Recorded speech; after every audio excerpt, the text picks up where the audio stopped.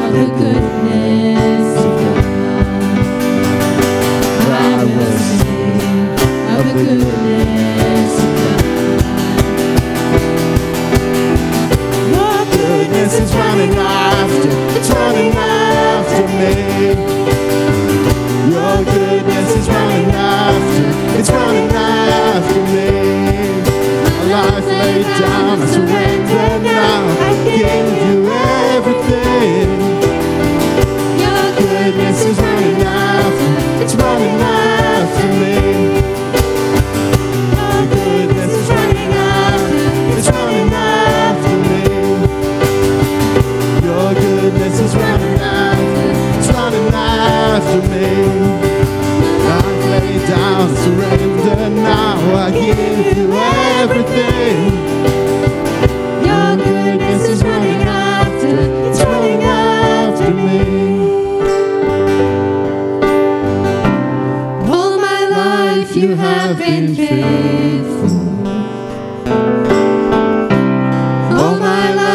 you have been so good. With every breath that I am able, I will sing of the goodness of God. I will sing of the goodness of God. I will sing of the goodness of God.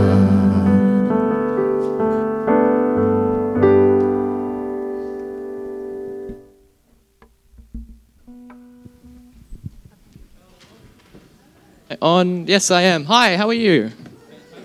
Oh, I'm going to jump up the stage and I'm going to move a cable. And we'll, yeah, that'd be great. If I can get a round of applause for Tim for the moving of objects. Whoa. That's why they pay me the big bucks. That's exactly right. I'm going to slip you a $5 after this. If I could get up the very lovely and the very new Pastor Tracy up on the stage. Now, I should say she's told me to only call her Trace, so forget I said the Y. And here is your microphone. Should be on. Give it a test for me. Thank you. Hello. you go. Hello. Take a seat. How are you? Yeah, going well. That's good. Welcome. Welcome Thank to the you. evening service. This is your first chair meeting. Yeah. Yeah. Exciting. I know. It's first of one until I've cycled through everyone else. But so we'll see up again after 2 years. Let's see. I still got a lot of you to hit. Alrighty. So we'll start from the beginning. Welcome to SDBC with your new employment here. Would you mind telling me how you came to faith? Okay, so I was very, very blessed to be brought up in a Christian family. I have generations of faith in my family, and I actually remember being 4 years old and overwhelmed with the love of Jesus and crying in my little bunk bed. And my mum came in and she's like, "What are you crying about?" And I said, "I just want to tell Jesus I love him." And I literally remember this super clearly. This is my one childhood memory that is just super duper clear. And I just remember saying, "I just want to tell Jesus I love him. How do I know that he knows how much I love him?" That was my heart. And she said, "We can tell him." And yeah, so I honestly can say that I haven't had a day in my life when I didn't know that God loves me. And I think that is just an incredible gift to have been given. And so, I have known that he loved me forever. There's been different times in my life where I haven't sought after God as much as I do now. And so when you don't seek after God, you feel like he is distant from you. But definitely around the age of 13, again, a massive conviction to go forward and ask to be baptised. And so God has been very, very faithful throughout my life. Yeah, for sure. So it's been a whole lifetime journey. So. Mm-hmm. And speaking of that journey, so how did we come into the picture in that journey so far? So can you tell us a bit about your call to come to SDBC? Yeah, so I've been a pastor for 15 years. And last year I was in a state role for kids and families with Queensland Baptists.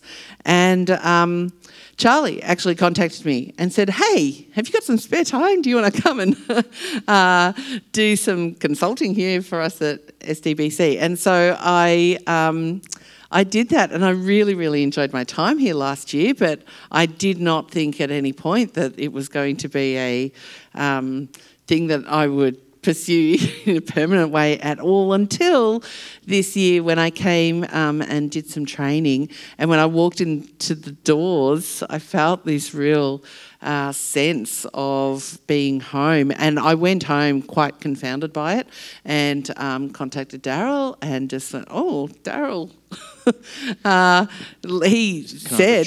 He said to me, like, "Oh, have you got anybody who you know of? Like, send us a list of people." And I was like, "I don't know if I want to send you a list. Pick me. So yeah, that's pretty much, I have just felt this real sense of peace about being here. So I'm just really feeling blessed that God has just made a way for that to happen. Yeah, that's really cool. On that feeling of like feeling like you're home, have you felt that like many times before, and that's kind of like the confirmation, or is that like, was it like the hardest it's hit so far, or? Yeah, well, actually, the first time I became a pastor, I was telling somebody actually last week, like there was a role advertised in my church 2 other times before, and I hadn't put myself forward for various reasons for that role, but I just had felt like I couldn't pursue it, and in the end, actually, it was the senior pastor who rang me. So 2 pastors had come and gone, and I felt very passionate about leading the next generation. And the pastor called me and said, "Hey, come and talk to me about doing this role." And I was like, "Hang on, you don't understand. And, I'm a woman, I shouldn't be a pastor, and I'm this and I'm that and I'm this." And he said, "Come into my office." and it was just amazing. And actually, Glenn will tell you, my husband's here tonight too. He will tell you, like, I just cried for a week. I was just overwhelmed that God would choose me to pursue leading in Generation Ministries. And that was definitely, that sense of call was definitely there from then on. I did not consider that I would be a pastor ever until that moment. What did you think you were going to be? Oh, well, I was a primary teacher. I was teaching music. I was doing all sorts of things. I was being a mum. Yeah. Getting prepared for working with kids in the church. Yeah. I was coordinating play groups and MOPS groups and yeah. So have you always had the affinity for like heading up like kids sort of programs and ministries, that sort of thing? Yeah. So my parents, they did really well with us as kids. I'm one of 4 kids. Our parents modelled ministry incredibly well. We lived for 4 years on King Island in the middle of the Bass Strait, where you get all the nice cheeses from. We lived there for 4 years, and there wasn't a evangelical church in our town, which was called Grassy. We lived in a town called Grassy. It's good for the cheese and the cows. it was green grass. That's the whole secret. They actually, it was a mining town, and there was the club, and all the kids would go to the club, which was just like the pub on a Sunday morning, because there was nothing to do. And my parents actually started a Sunday school in the local primary school and just gathered with other Christians to run it. And by the end of our 4 years, there was like 100 kids gathered on a Sunday morning. And everywhere we went, my parents really pursued kids and ministering to kids. So then when we moved to Bendigo, they started the Gold Miners Club on a Friday night, and we dug for the treasures in the Bible. And that's nice. That's good. Yeah, I think that's smooth. Yeah, and so actually all of my siblings, we've all pursued kids ministry. Only in different natural ways. in that sort of upbringing. Yeah, for sure. Well, we are running out of time, unfortunately. Yeah, I can chat. No, it was good. Well, you know what this means? You are allowed to talk to Tracy after this, just in case you thought you needed permission. But I thought that we'd finish up. I'd ask you one more question. Do you mind if I pray for you after and kind of commission you to the church? Yeah, that'd be great. So what are you most excited for about starting at SCBC? Yeah, so I am absolutely passionate about making sure that this coming generation that we have in the church knows that God loves them and pursues them, and that they belong in the church.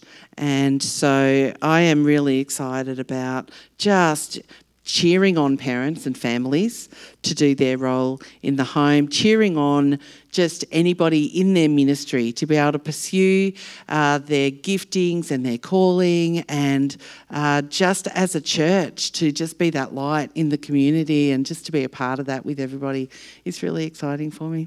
Awesome. That sounds great. Well, would everyone like to stand as we pray for Trace? I think we'll just do it as well. It's more natural if we're standing as well. All right, let's pray. Dear Lord, thank you so much for bringing Trace that feeling of home at this church, Lord. We thank you that you've created an environment where we are developing that feeling for ourselves as well, Lord. And we thank you so much that you've given Trace that deep call to this church, that call to help families, to help kids and the next generation coming through, that will end up changing the church, Lord. And we pray for her time at this church that you would be within all of it, Lord, that she would just feel so welcome here, that we would make her job easy as well, and that we would all be making sure that we're welcoming as well, Lord. We thank you so much that you've sent her here for us, that she can help our church and that she can serve your ministry, Lord, and make more disciples of you, especially with the younger generations, Lord.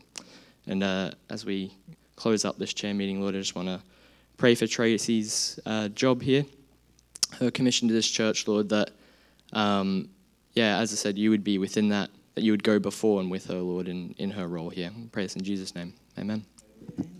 Thank you. Thank you. I'll take that. Oh, I got it.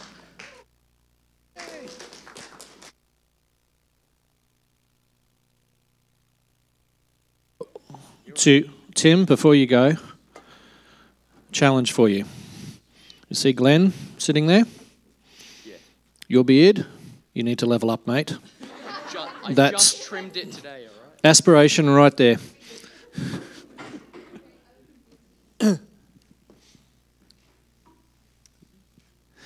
Yeah, welcome Trace and Glenn's beard.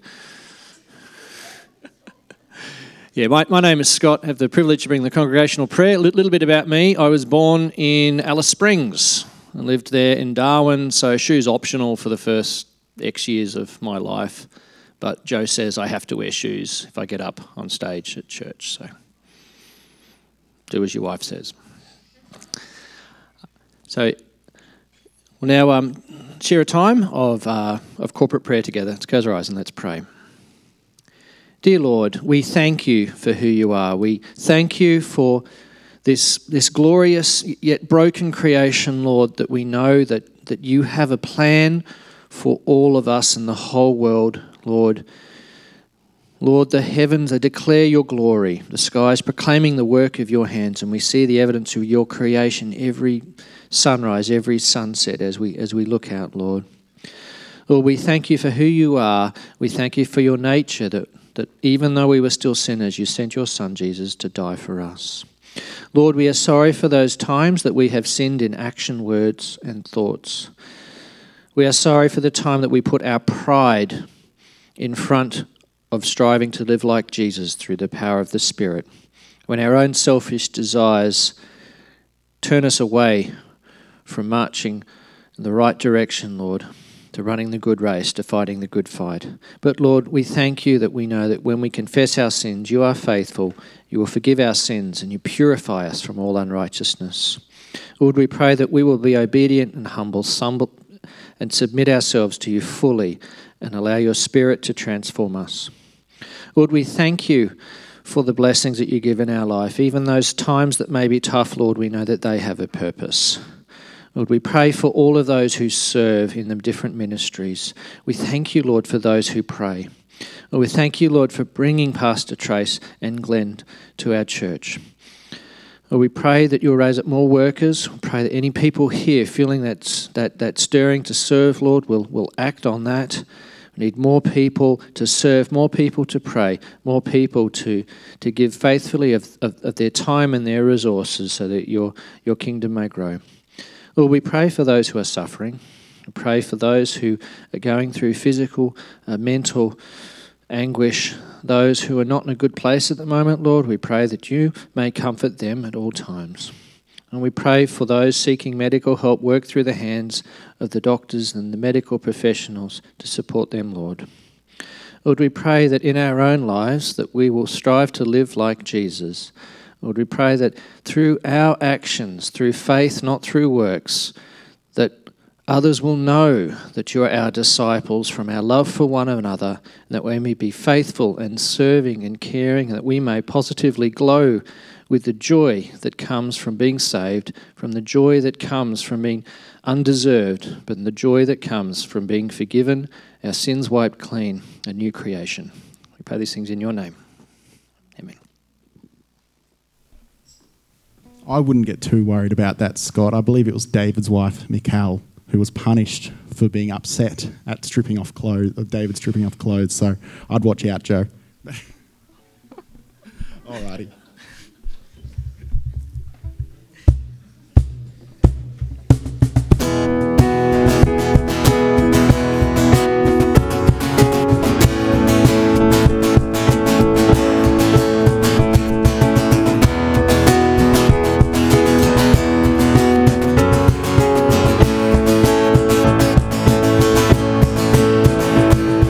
He's coming on the clouds, kings and kingdoms will bow down.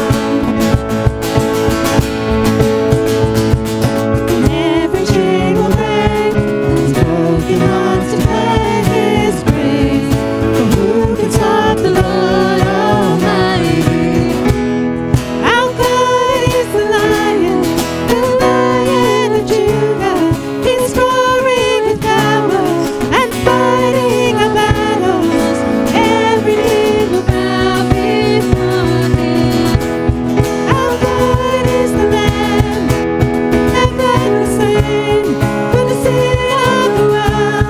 His blood breaks the chains. Every knee will bow before the Lion and the Lamb. Every knee will bow before Him.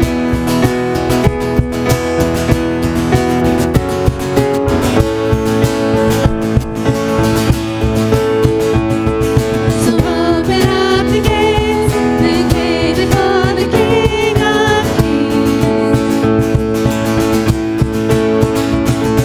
Our God who comes to save is here to set the captives free. Who can stop the Lord Almighty? How good is the Lion of Judah? He's roaring with power and fighting our battles. Every knee will bow before Him. How good is the Lamb that was slain for the sin of the world?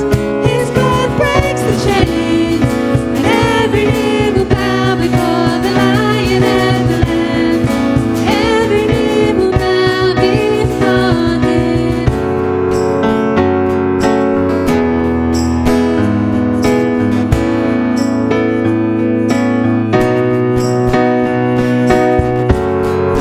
Who can stop the Lord Almighty?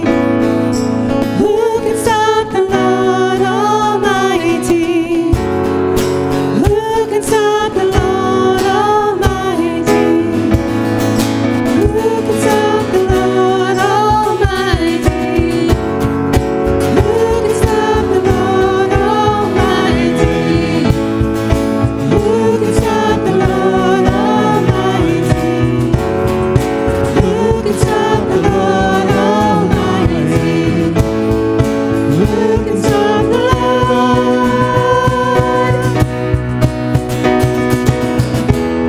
How good is the Lion of Judah? He's roaring with power and fighting our battles. Every knee will bow before Him. How good is the Lamb that was slain for the sin of the world? His blood breaks the chains. Every knee will bow before the Lion and the Lamb. Every knee will bow before Him.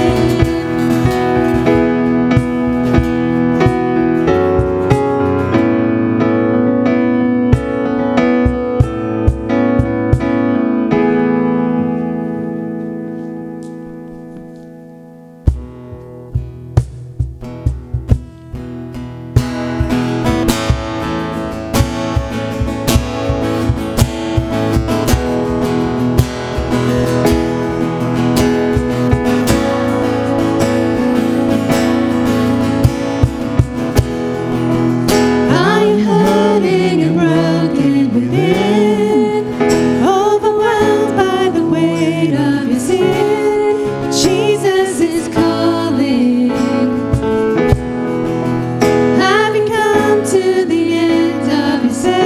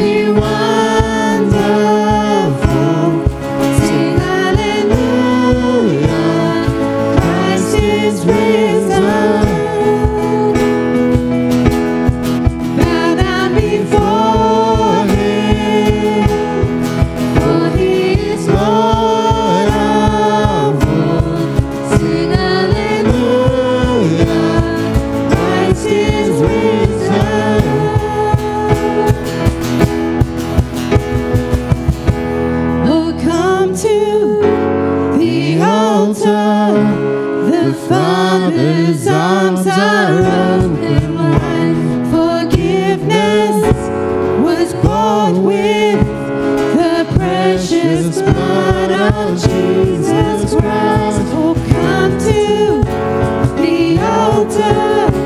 The Father's arms are open wide. Forgiveness was bought with the precious blood of Jesus Christ.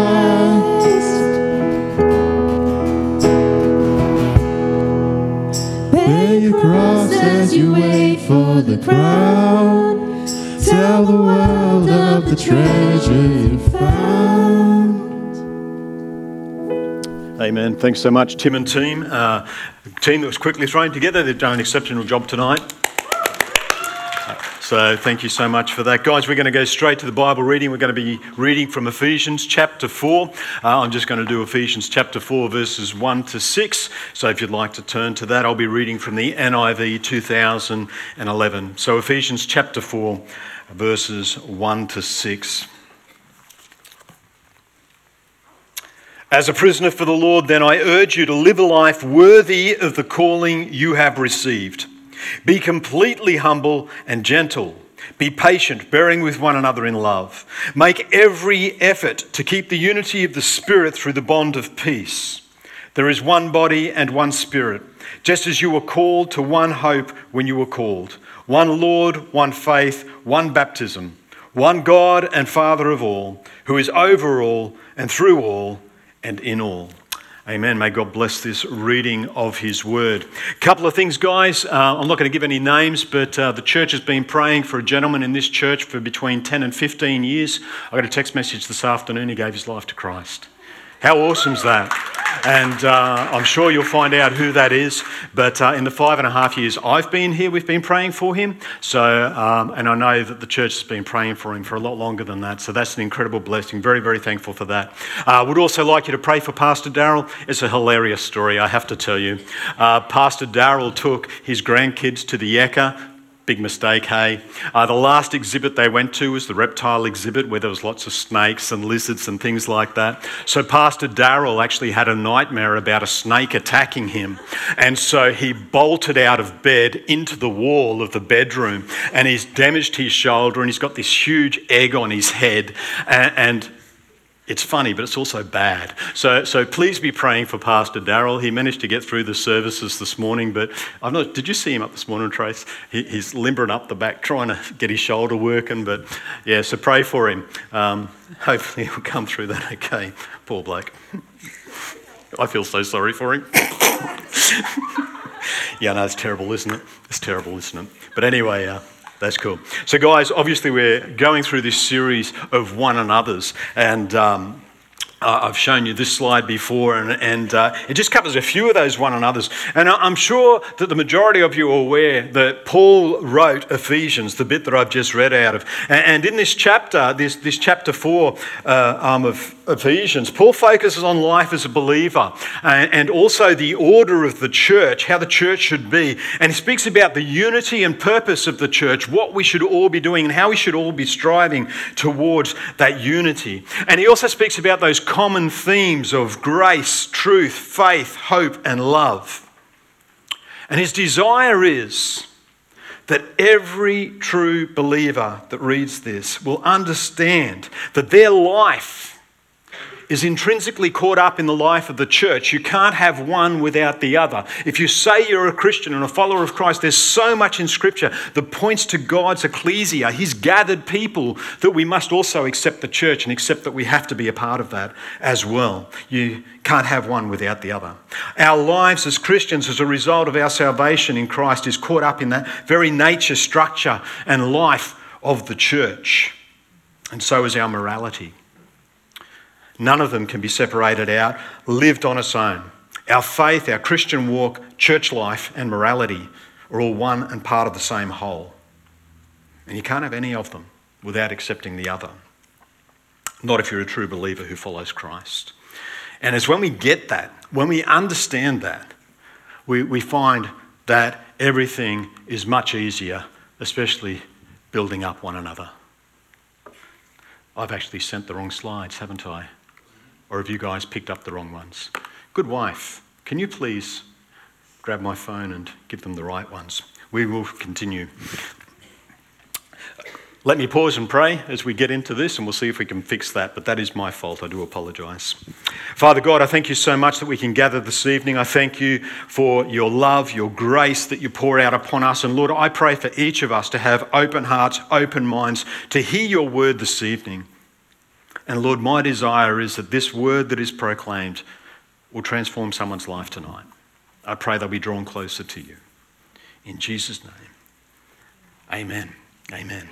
So this passage that we've read is very rich in direction for us and as we should be living. It gives a lot of direction in how we should be living. And so Paul kicks this off in Ephesians 4:1, where he says, I therefore, a prisoner for the Lord, urge you to walk in a manner worthy of the calling to which you have been called. Now, when we consider Ephesians, chapters 1 to 3 have focused on God's grace and our salvation. And if you like, we just need to sit in that for a moment. We need to think about what that means for us as Christians. And once we establish our salvation and our life with God and all that he's done for us, then we move on to what Paul is doing in the following chapters, beginning in chapter 4 here, where he talks about how we walk our Christian life, what our life should look like as we live from that position of salvation with God. And so Ephesians 4:1 to 16 provide a framework which the next 3 chapters will cover regarding that walk. And Paul urges, appeals, or begs us to walk in a manner worthy of our call. And he starts with that therefore, and that therefore points back to those chapters 1 to 3 that I've just mentioned. What he's really saying is, because of God's great love, because of his incredibly powerful salvation, because he willingly reconciled you to himself, then you should live in that privilege. We should value all God has done so highly that we submit ourselves fully to him. And in submitting ourselves fully to him, we are ultimately shaped by him. Our lives are changed as a result of that. I'd like a little round of applause for my wife. Thank you. Yeah, we're back on board. Whew, saved by the bell. As this life submitted and committed to him, which is our call. And it is you, the church, our brothers and sisters in Christ, living in unity and not being satisfied with that, but striving for even greater and greater unity, which expresses our genuine love and care for each other as we strive towards that. And so Paul says, with all humility and gentleness, with patience, bearing with one another in love. Now, when Pastor Darryl gave me this passage to speak on, he had all these things that he wanted to cover. Everything's there. There's nothing more we need to cover as far as this topic is concerned. So I'm just going to cover what's in verse 2. And I encourage you to read through Ephesians 4, and just think about what is being said there. It's a powerful passage of Scripture. But if we are living in that manner worthy of our call, then these things will be the things that are characteristics in our lives, things that are manifested in how we live. And these things will bring genuine unity to the church, and we will express genuine care for each other. And obviously love will grow as a result of that. So the first point is humility. And it's interesting that as these attributes or characteristics are mentioned, the first, and it's mentioned many times throughout Scripture, these types of characteristics, the first that is always mentioned is something about humility, something about submission, something about giving yourself away. And God's work strikes at the heart of what causes so many issues in life. People's pride and ego. I'm guilty. I had an incredibly big problem with pride and ego. And God comes, and it's not about smashing people like that. It's not breaking them, but it's about redirecting their interest from themselves to something else. It's about guiding them to the one true light. It's a new way of thinking. We're told to renew our minds. This is counter to what the world would say, where they say, put yourself first. You're number one. Think of yourself. Look after yourself, and then look after everyone else. And God says that's not the way. His way is different. And so we renew our minds first and foremost. And then we're to elevate others. To think of them as more significant than ourselves. That's the way we are called to think. In Ephesians 2:3-4 it says, "Do nothing from selfish ambition or conceit, but in humility count others more significant than yourselves. Let each of you look not only to his own interests, but also to the interests of others." And Paul says here in Philippians 2:5 that we're to have this mind amongst us, which is ours in Christ Jesus. So we come to him first and foremost, and then this is how we should develop. We should develop a mind which is counter to the world, which has the interests of others at heart more than those of the world. We're to think of them as more significant than ourselves. Could you imagine the impact we as a people would have if we just did that?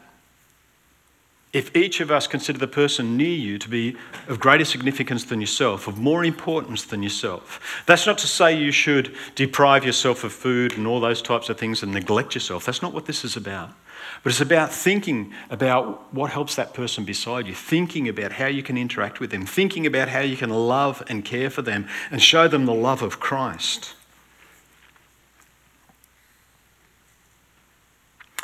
This isn't an option. It's what we are called to do. And Paul unashamedly portrays this type of humility as being essential to the Christian life, essential to our life, our living. And in 1 Corinthians 12, we're called to honour and uphold all the parts of the body so that there will be no division amongst us, that the members will have the same care for one another. And it starts with each and every one of us willingly humbling ourselves before God and each other. And we're called to live in gentleness. The word which is translated gentleness here in verse 2 that we've read out is the same word that is translated as meekness. And we need to remember that meekness is not weakness. Stott himself says that it is the gentleness of the strong, and I really like that interpretation. It indicates a person who is strong, but who has mastered that often superior strength and willingly harnessed it in order to humbly serve others. So they can be much stronger. They can be overbearing on a person, but they choose not to do that. They choose to serve instead. So a meek person does not assert their own personal rights, neither before God or man. Being meek is not just called for here. It is one of the characteristics of Christ. And we see the word translated gentle here is that same word meek. When we look at Matthew 11:29, then down to Matthew 21:5, we see the word humble there. That is the same word again, which is meek. And so Jesus was that person.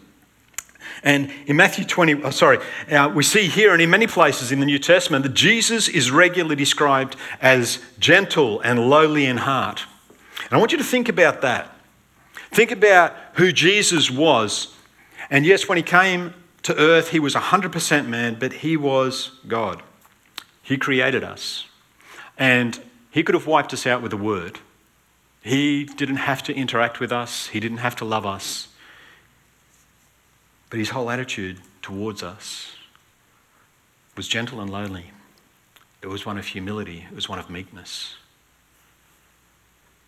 And while walking this earth, he made no personal demands.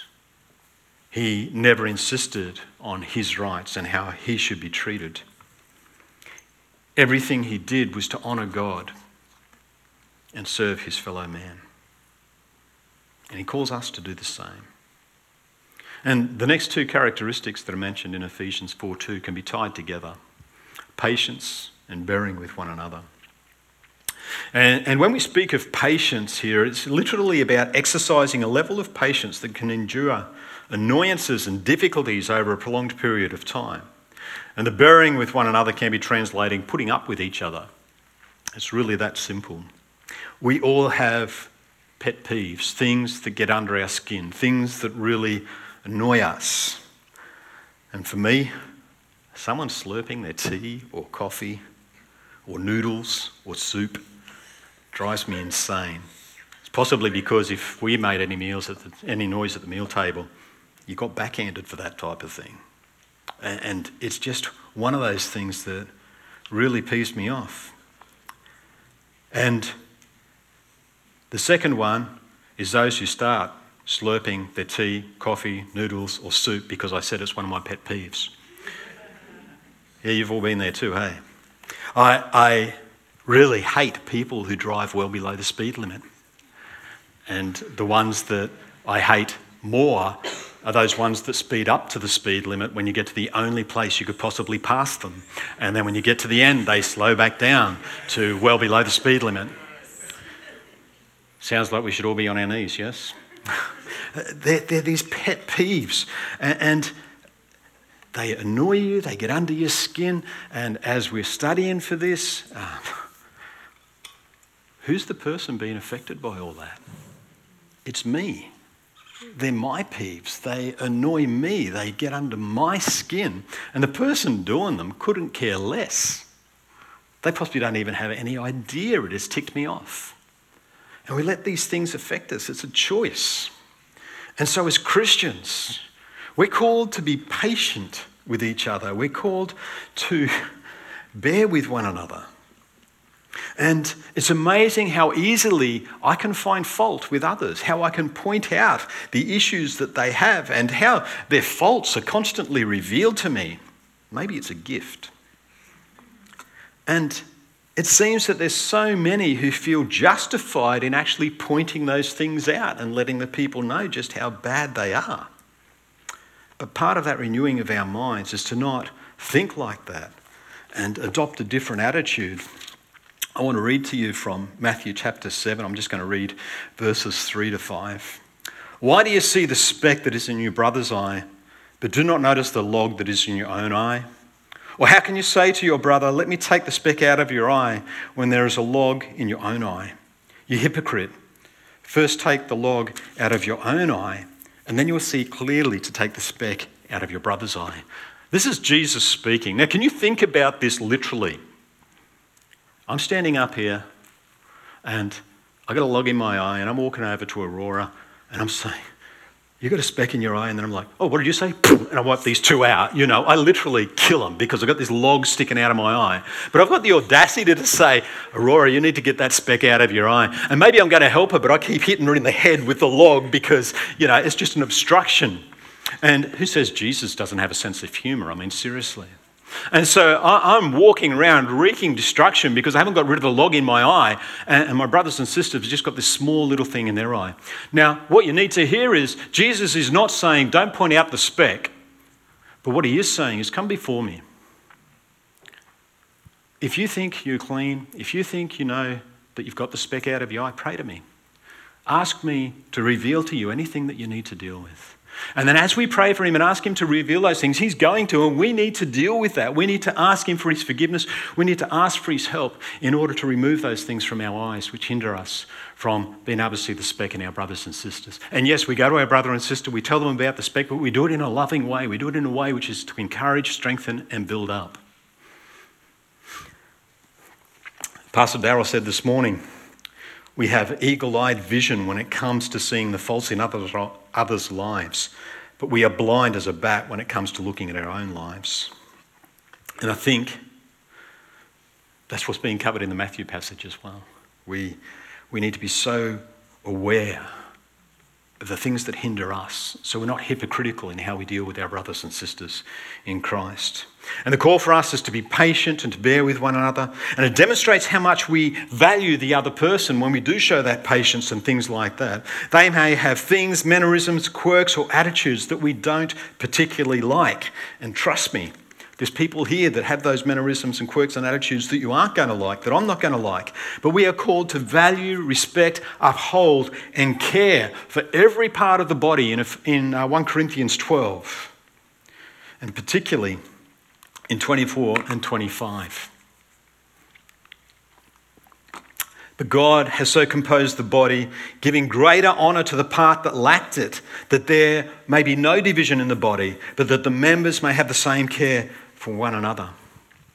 And it's through that patience and willingness to put up with one another that we show the care that is required to build each other up, as the body is called to do, to care for one another. And in fact, in considering what this verse says, It's those things, those ones that are annoying, who won't get praise, who won't get honour from others, that we are actually called to honour and praise. We are called to elevate them. Those parts that don't receive the honour, and we're to give greater honour, and the part that lacked it, we are to ensure that they don't feel that they're not a part of the body, and we're to bring that unity so there is no division amongst us as a people. And I believe all of this is a command to us. It doesn't come easy. It's going to be something you have to work at. It's going to be something that you pursue constantly and ask for God's help constantly. But as we do it, and as we seek God's help in doing that, it's this last characteristic that will really help us. We are called to love each other. Being patient and having willingness to tolerate others are both ways of expressing how we love and value each other. And they may be vastly different to us. But we do those things because we're called to love them. We're called to do that. And this love that is mentioned here is that agape love. And it doesn't really matter what that means. But it's a word that is rarely used in the original Greek outside of Jewish writings and the Bible. And the reason why that is the case is it's because it's a word that describes love in relation to God. And Paul speaks about it in Ephesians 3:17 to 19. Our faith is grounded in it, and our desire is to know more about the immeasurability of this love, its breadth, its height, its depth, and its length. It's a love that surpasses all knowledge and all understanding. It's beyond our ability. It's a love first expressed by God to man, then man to God, and ultimately man to fellow man. That's what we're called to do. We first experienced this love in Christ, and as we understand his great love for us and that it was his love that motivated him to come and die for us,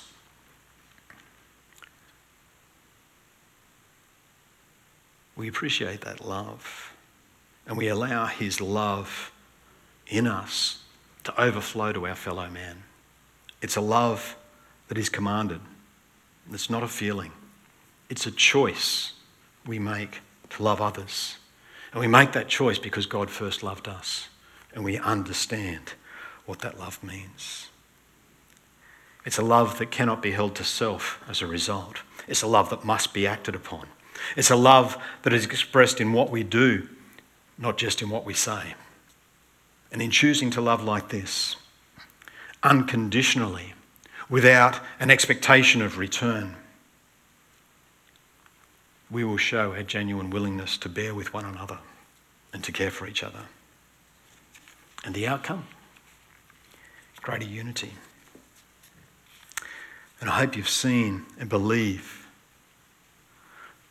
as we've moved through this series so far, that each of us are part of the other believers when we speak about being the body of Christ. And that's what these sayings are about. We are called to receive one another, to think about one another, to serve one another, love one another, build one another up, bear with each other's burdens, submit to each other. And these aren't my sayings. These are God's. This is his word. And he directs and commands us to live like that.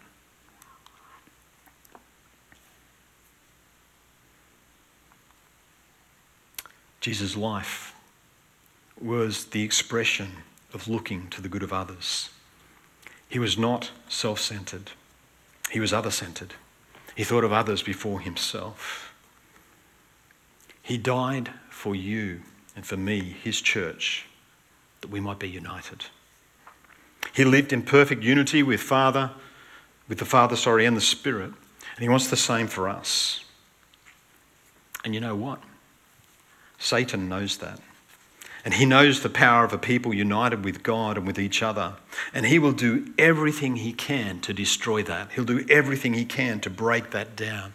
And so he inflates the differences that we have with others. He makes them look insurmountable. He feeds the egos of men because his agenda is to break down and destroy.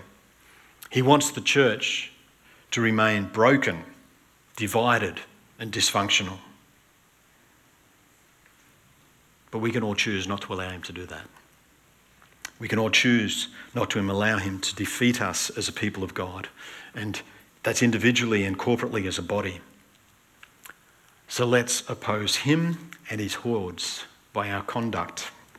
Let's begin by agreeing to bear with each other and build each other up. Let's pray. Father God, again, I thank you for the power of your word. I thank you for the challenge that is contained in this simple verse, Lord. And I just pray we'll get it. I pray we'll understand it. I pray we'll apply it to our lives, Lord. I pray that your name will be honoured and glorified in how we live, Lord. I pray that when we slip up, Lord, and we see that Satan's beginning to get a foothold, we'll just push that aside, Lord. We'll rebuke him. We'll come back to you and ask you to cleanse us and reveal to us the things we need to do in order to be reconciled with you, but to reconcile with our brothers and sisters in Christ too.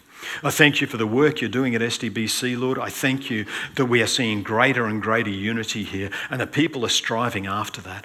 Father, please continue the good work that you've started. And Lord, as we head into this week, wherever we're going, whatever we're doing, may your face shine upon us. May you give us peace. May you be new to us each and every day.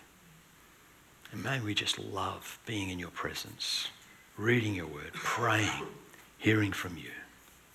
In Jesus' name, amen. Amen. A couple of things just before we begin the small groups. I'm going to invite Erin out. It's Erin's last service with us, and Trace is going to come and pray for her as they're coming. We've got hot chocolate tonight too, so 7 o'clock, guys, you can get a hot chocolate, not before that. I'll slap your hands if you do. But yeah, let's just, I'll hand over to Trace. Thanks, Trace. My privilege to pray for you, Erin, as you head off to Japan. What day are you leaving this week? Oh, Tuesday night. Fabulous. So let's pray for Erin as she prepares for Tuesday and for your ministry in Japan. Lord God, I just thank you so much for Erin and her heart for you. God, I thank you that you have this calling on her life. I thank you that you have called her to Japan, Lord. I thank you for the ministry that you have laid out before her and the way that you will use her over in Japan, Lord. And we just pray specifically for these next couple of days as Erin prepares to leave. We pray particularly for health, Lord. That you keep her healthy, that nothing will interfere her plans to get on that plane. I pray, God, that everything will go smoothly from here on, and Lord, that you would just bless her abundantly, Lord, when she lands. We just pray for everything to go well for her, and Lord, that nothing will impede her work for you. So God, we pray a blessing on her. We go with her with our thoughts and our prayers, Lord, and we just pray, God, that you would just bless her in this work that she is about to partake for your kingdom. And I pray for her now in Jesus' name. Amen. Thank you. Thanks so much, Pastor Trace. Yep. Thanks, Erin.